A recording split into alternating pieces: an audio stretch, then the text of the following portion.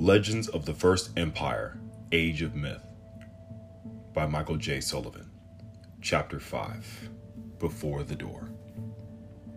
Delicate, radiant, beautiful. In our eyes, she was every inch a god, and she scared us to death. The Book of Bryn. While every other fray in Erevan celebrated, Arion stood alone in a darkened tomb. She put a hand on the marble urn that held Thane Fenelius's ashes. The vessel was 8 feet tall, wider at the top, tapered near the bottom, and polished to a smooth luster. Just outside, crowds filled Forella Plaza, all the avenues, and even the palace. 1,000 bonfires blazed, commemorating the start of Thane Lothian's reign. Less than a month, and they've already forgotten you. Arion rested her head against the urn. The stone was cold, so very cold.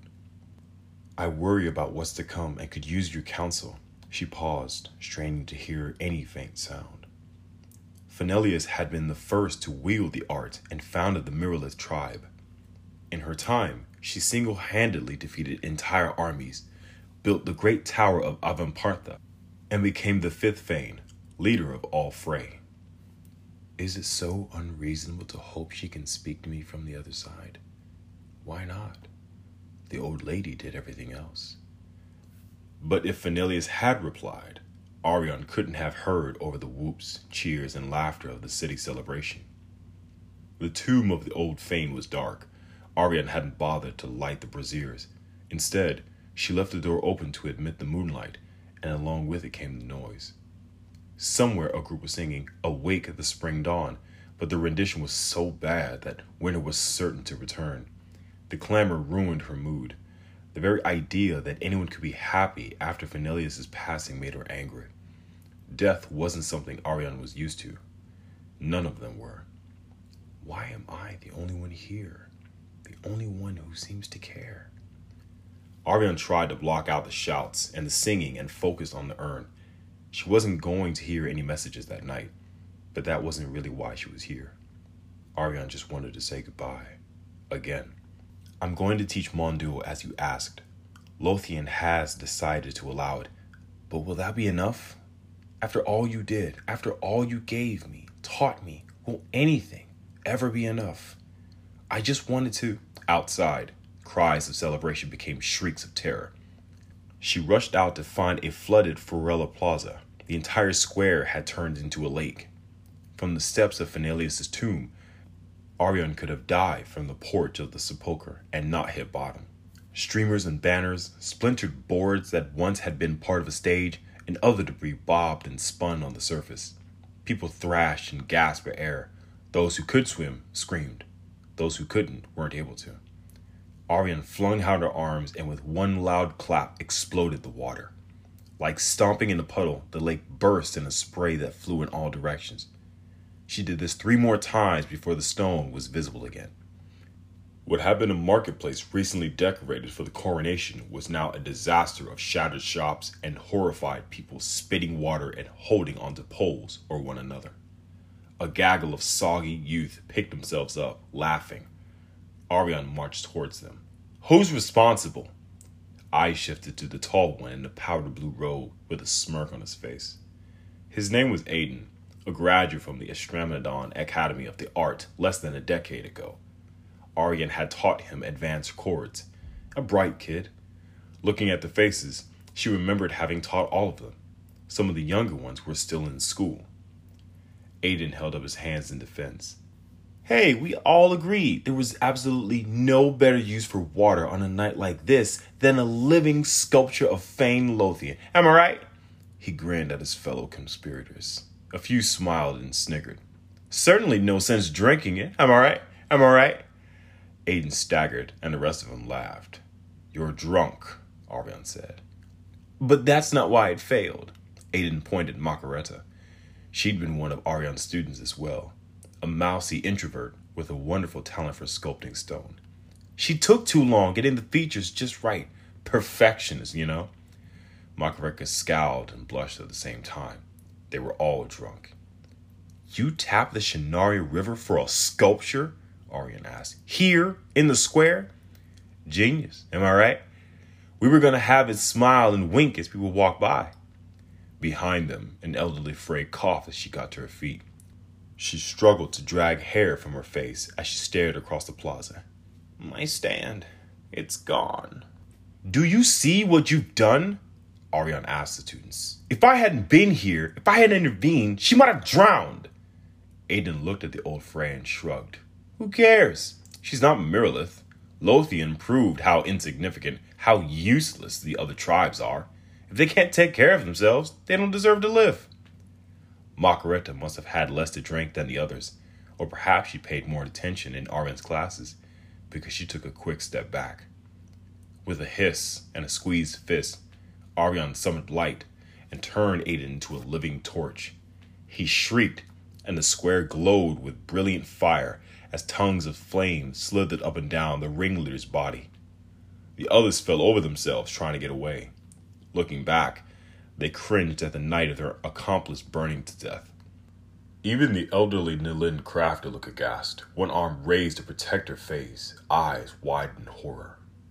With a quick puff of air, as if she were blowing out a candle, Arian extinguished Aiden. The ex-student shook, but appeared unharmed. Illusion, Macaretta whispered. Arian took a step closer to Aiden. Not so drunk now, am I right? She glared at him, and when she spoke, her tone was cold. Here's the problem with the young. You think you're invincible. Just because Pharaoh's law prevents me from killing you doesn't mean you're impervious to harm. She crept closer. How painful do you think it would be to live 3,000 years without skin? That I can do, and I will if I hear you speaking in such a way again. Any of you. We are all Frey. Do you understand? All heads nodded, but none as vigorously as Aiden's. Now clean up this mess and make restitution for anything you can't restore, or Pharaoh help me out. They were moving before she finished. Arian caught Macaretta before she could set off to join the others. I expect better from you. You're smarter than that. You should stick to your sculptures and paintings. They're lovely, and the world can always use more beauty. There's plenty of ugly to go around. Macaretta couldn't quite look her in the eye, but managed to say, I'd like to thank the artist for greater things than pretty pictures and carvings. Arian nodded. Perhaps, but certainly nothing so wonderfully pure of purpose. Then she allowed herself to look back at the tomb of Fenelius, and a thing wrought in stone is a beauty and a truth that lasts forever.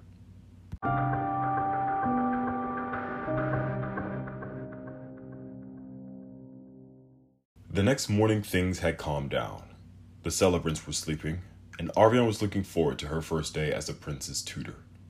Passing through the garden of Estramnodon, she spotted her mother sitting on a bench directly across from the door. Arian hadn't seen Neri in at least 500 years, but little about her had changed. She still wore her cloud-white hair, long and loose, still sat straight and proper, and dressed in what could have been the same white asaka Arian had last seen her wearing. The garment's folds enveloped Neri in a monochromatic pile of silk.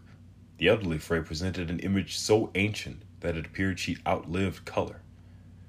Hello, Mother. Oh, it's you, Neri said with an indifferent tone that nevertheless translated as disappointment. Arian expected something else, something cutting, but her mother merely continued to sit with hands clasped in her lap, looking past her daughter at the sacred door. That's it?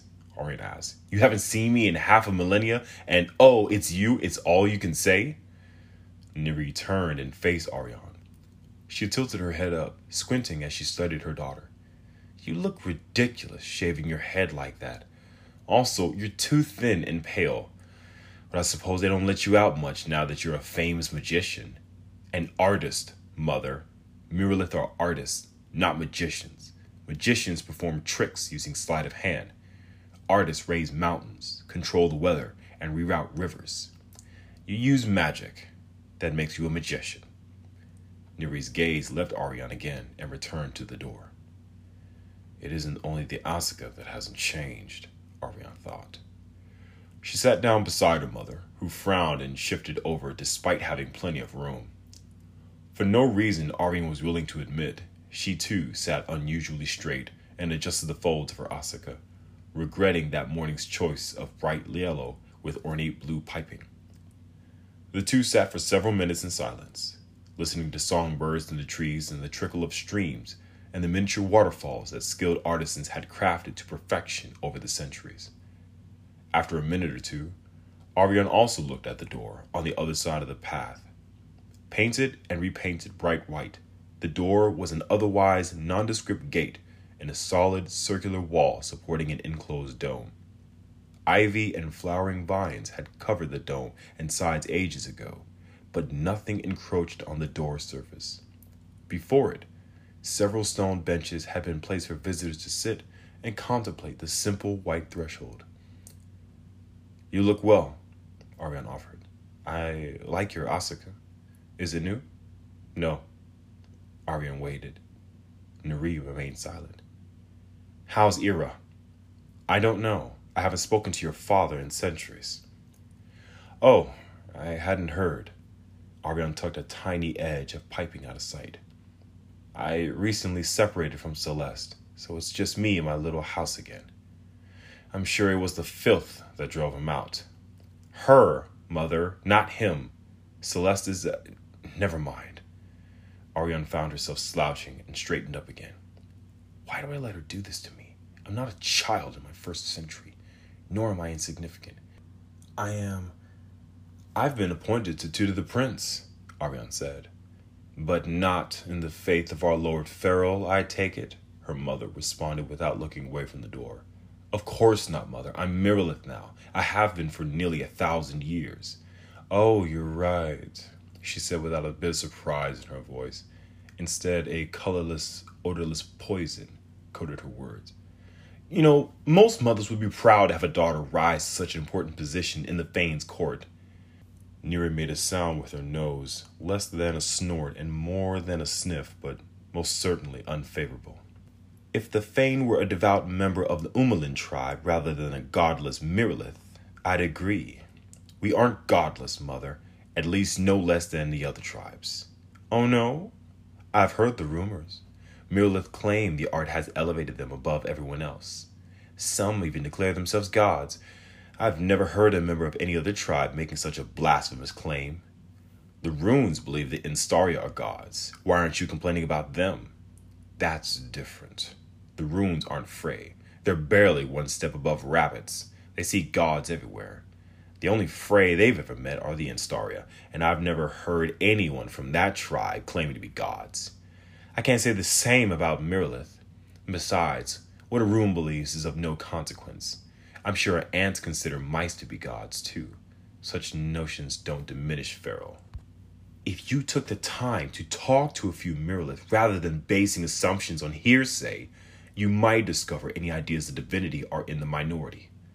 "And are you in the minority?" Neri asked. "No." Neri smoothed non-existent wrinkles from her asaka. "Well, I'm sure it won't be long before you join their ranks, what with you becoming so important and all. I don't want to fight." "Fight? Who's fighting?" Neri leaned back, folded her arms, and lifted her chin so that she was looking down her nose at the door. "I came here for a few moments of tranquil contemplation, nothing more," Neri added. Superior even to it, Ariane thought. They sat again in silence, and Ariane wondered if she should leave. She hadn't expected to meet her mother that morning, although she should have. All the Umalin high priests and priestesses were in the city of Estramnadon to witness the coronation of the new Fane, and her mother always took every opportunity to visit the door. Given that Neri was a morning person, prone to early dawn meditations, Ariane could have calculated her mother's garden visit down to the minute, but she hadn't. Neri spent countless hours contemplating the disappointment otherwise known as her daughter, but Ariane gave no thought to her mother. The stab of guilt prompted her to make one last attempt before departing. "Is there nothing positive you wish to say to me?" Ariane asked. Neri appeared surprised by the question. She didn't look at Ariane, but she no longer stared faithfully at the door. Her sight fluttered across the ground while she thought. After a long moment, during which Ariane's heart sank with each passing second, Neri nodded, straightened, and smiled. Ariane suspected the grin wasn't born from pride in her daughter, but from the pleasure of beating a dare. "I'm pleased to see you in the garden. I wouldn't have thought you came here. It's good to find that despite turning away from your tribe to join the ranks of the new ruling class, you still revered the faith enough to contemplate the mysteries of the door." As backhanded a compliment as it was, Ariane simply nodded. She didn't have the heart to tell her mother she had been cutting through the garden because it was the shortest route to the palace. Perhaps Nuri wished to leave her daughter on a positive note, or wanted to quit while ahead, but whatever the reason, she stood up. "And I'll leave you to do just that, as I wouldn't wish to deprive you of what is certainly the high point of your day. Will you be here again tomorrow?" Neri shook her head. "I'm only here to grant blessings on the new Fane, which we did yesterday. We witnessed that ridiculous ceremony and watched the new Fane planted his exalted backside on the forest throne. Then we saw the whole city go insane in celebration. A bunch of your deranged Mirlith flooded Florella Plaza. Did you know that? Those were students, and they were trying to make a sculpture of Fane Lothian out of the waters of the Shinar River. They weren't successful. No, they weren't, because success is only achieved through physical labor, faith in Pharaoh, and determination of the spirit. I still pray that one day you'll come to understand those truths." She walked away before Ariane could say anything more, even goodbye. Ariane lingered on the bench, watching her mother go. "I'll never see her again. I wonder if she cares." Neither Nuri nor Ariane was young. Nuri was pushing 2,500, and Ariane had just recently turned 2,000. Frey rarely lived more than 3,000 years, since a previous Fane had ruled for nearly 2,600 years, and it had taken a coronation to bring Nuri into the city. Both of them would likely be dead before another opportunity rose. Of course, Ariane could visit her mother, but she saw no point in traveling for days to repeat this encounter. Ariane sighed, flopped against the back of the bench, and looked at the door. She couldn't help it. The thing was right across from her. She walked by the relic every day, but she hadn't really looked at it more than a century. Like her mother, it hadn't changed. Most people wondered what was on the other side, and Ariane was no different. This unknowable truth was the reason for the benches. Frey would come to the garden to sit and contemplate the transcendent world beyond. Maybe it was guilt brought on by her mother, or perhaps because she hadn't done so in such a long time, but Ariane closed her eyes, cleared her mind, and prayed.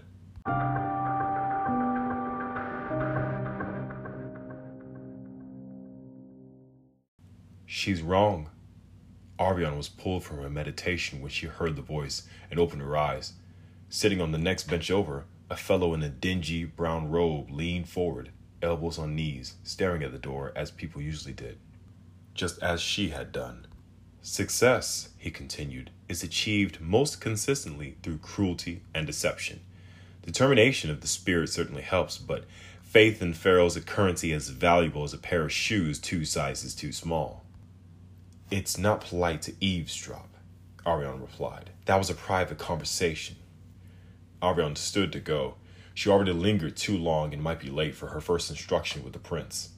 The lad was only 25 years old and in desperate need of training in the way of the art.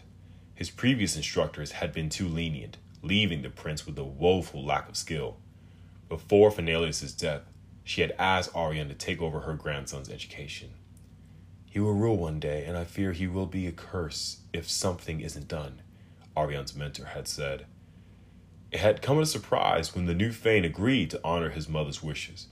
Ariane had been convinced that Lothian disliked her and was jealous of his mother's attention towards someone who wasn't related. "You should be more like Ariane," Phanelius used to say, oblivious to the insult to her son and unconcerned about the possible trouble it might cause Ariane once Lothian assumed the throne. So far, the new Fane had surprised her. Ariane took a step toward the palace, but the fellow spoke again. Pointing across from them, he said, "That door can't be opened. Ever try? You could cleave it with an axe, ram it with a tree, or set fire to its wood, and nothing would happen. Even a master of the art can't breach it.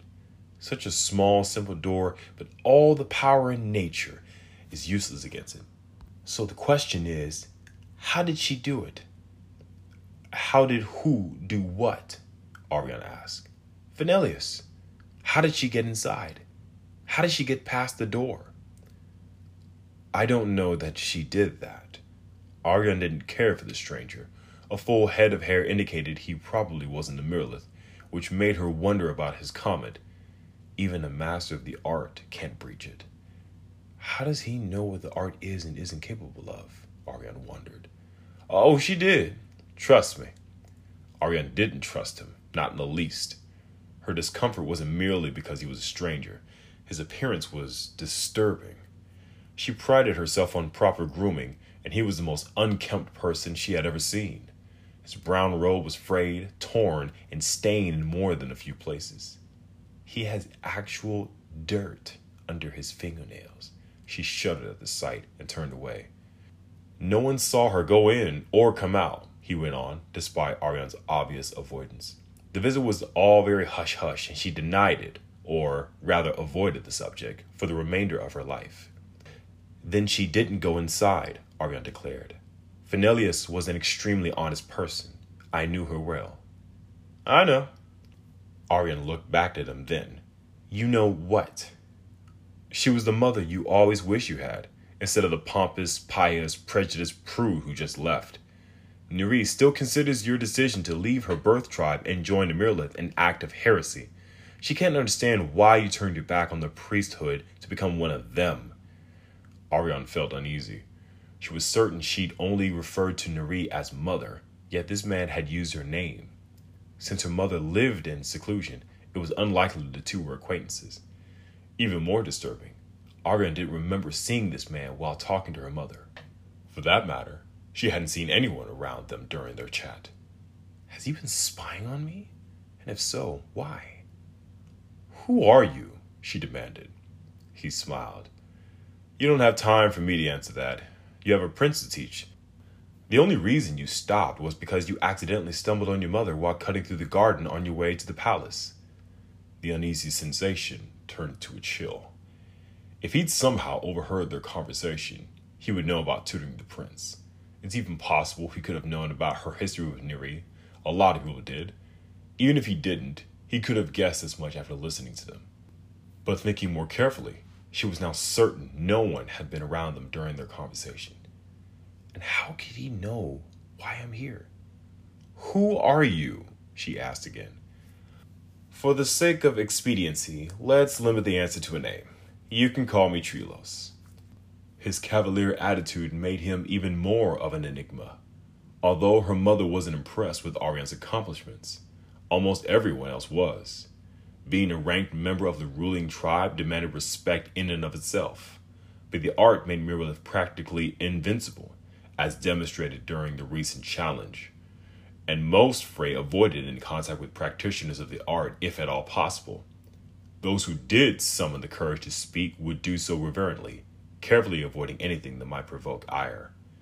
And Trilos had said more than enough to get on her nerves. Pharaoh's law prevented Frey from killing Frey, but as she had reminded Aiden, it didn't prevent inflicting pain.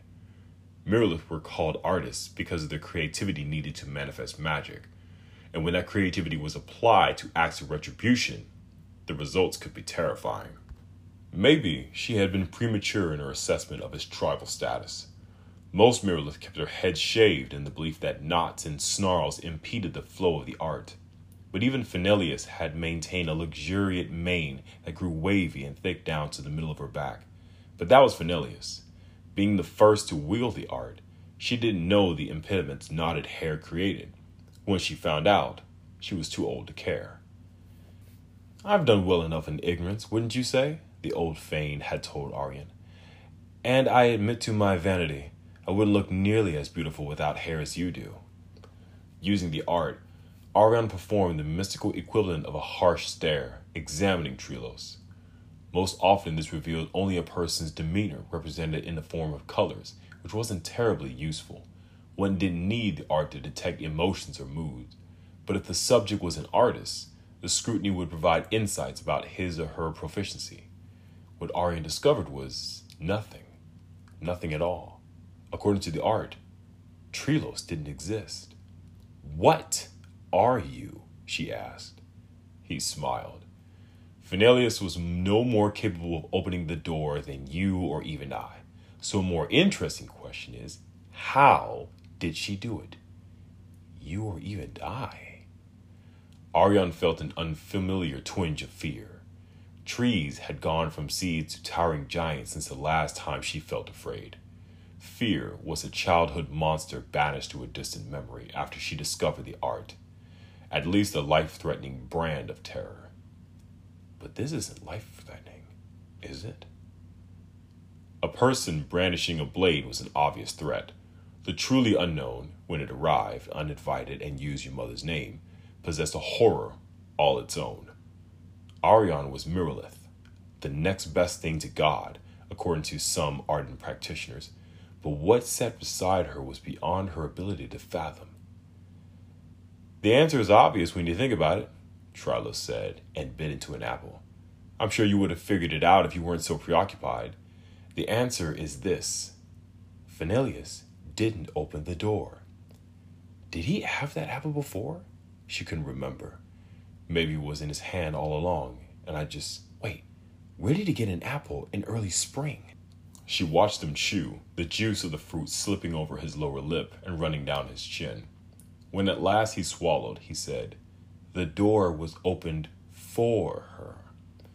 He smiled as if expecting her to care, or maybe he thought she would be impressed or intrigued. Instead, she focused on the impossibility of the juice dripping from his chin. Arion was an accomplished artist, probably the fourth most powerful in the world now that Fenelius had passed, but she couldn't manifest creation. As far as she knew, no one could, not even something as simple as an apple. Now you have to ask yourself who opened it for her and why. What do you want with me? Do you know what's inside? He wasn't going to answer any questions. She considered walking away and wondered if he would let her. Let me? The thought was odd, irrational. She had no reason to believe she could interfere or cause harm, and Arion was far from helpless. So it was strange that she felt threatened. She remained standing in front of the bench, her curiosity battling trepidation.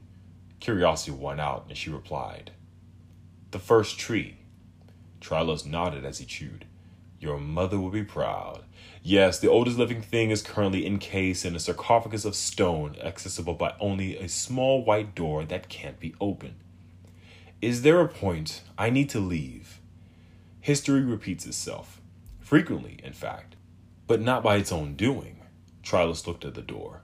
"Once does not make a pattern. So the world is about to change again, about to go for a spin. You'll be at the center, I think, able to influence the tilt, much like Fenelius. You need to be heedful of strangers and doors. Then we'll both find out." "Find out what? Who opened that door?"